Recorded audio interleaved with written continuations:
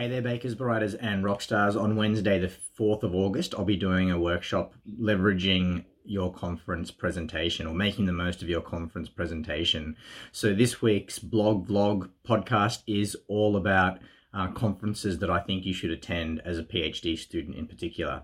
So number one, you should definitely look to attend the leading international conference in your field. So I think you should try to aim for this at least once during your PhD, depending on how long your PhD is, where the international conference is held, and how much funding you might have. You might aim to hit this target twice, but certainly the best international conference in your field at least once in your PhD. The next conference to aim for is the leading national conference in your field. International conferences are often held sort of every 4 to 5 years, so that's one of the reasons why it might be difficult to attend twice during your PhD, but leading national conferences can be held a little bit more frequently than that, say every 2 years or even every year. So aim to at least attend one or two of the leading national conferences in your field.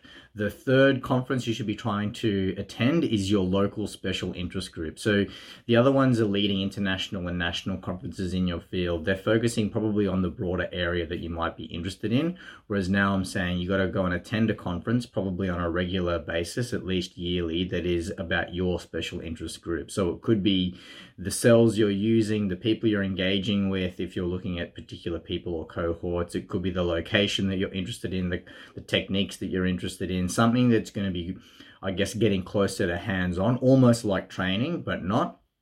That'll help you with your PhD, stuff that you could take back to your research space and pretty much implement straight away. So that's the third conference you should be attending.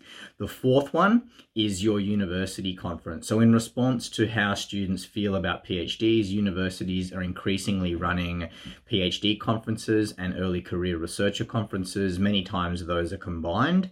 So I strongly would advise to attend your university conference for high degree researchers, and I would recommend you do that every year. You won't necessarily learn about your research, but you'll learn things like you're not alone. You'll make friendships with people who are in your cohort, who are on campus, and these people might end up being the people who hire you later on, either as an academic or as an industry person yourself, or they could be an academic or an industry person. And if you get to interact with early career researchers too, you'll get an opportunity to hear about the trials and tribulations that they face and some of the things that are important in your PhD for success as an early career researcher.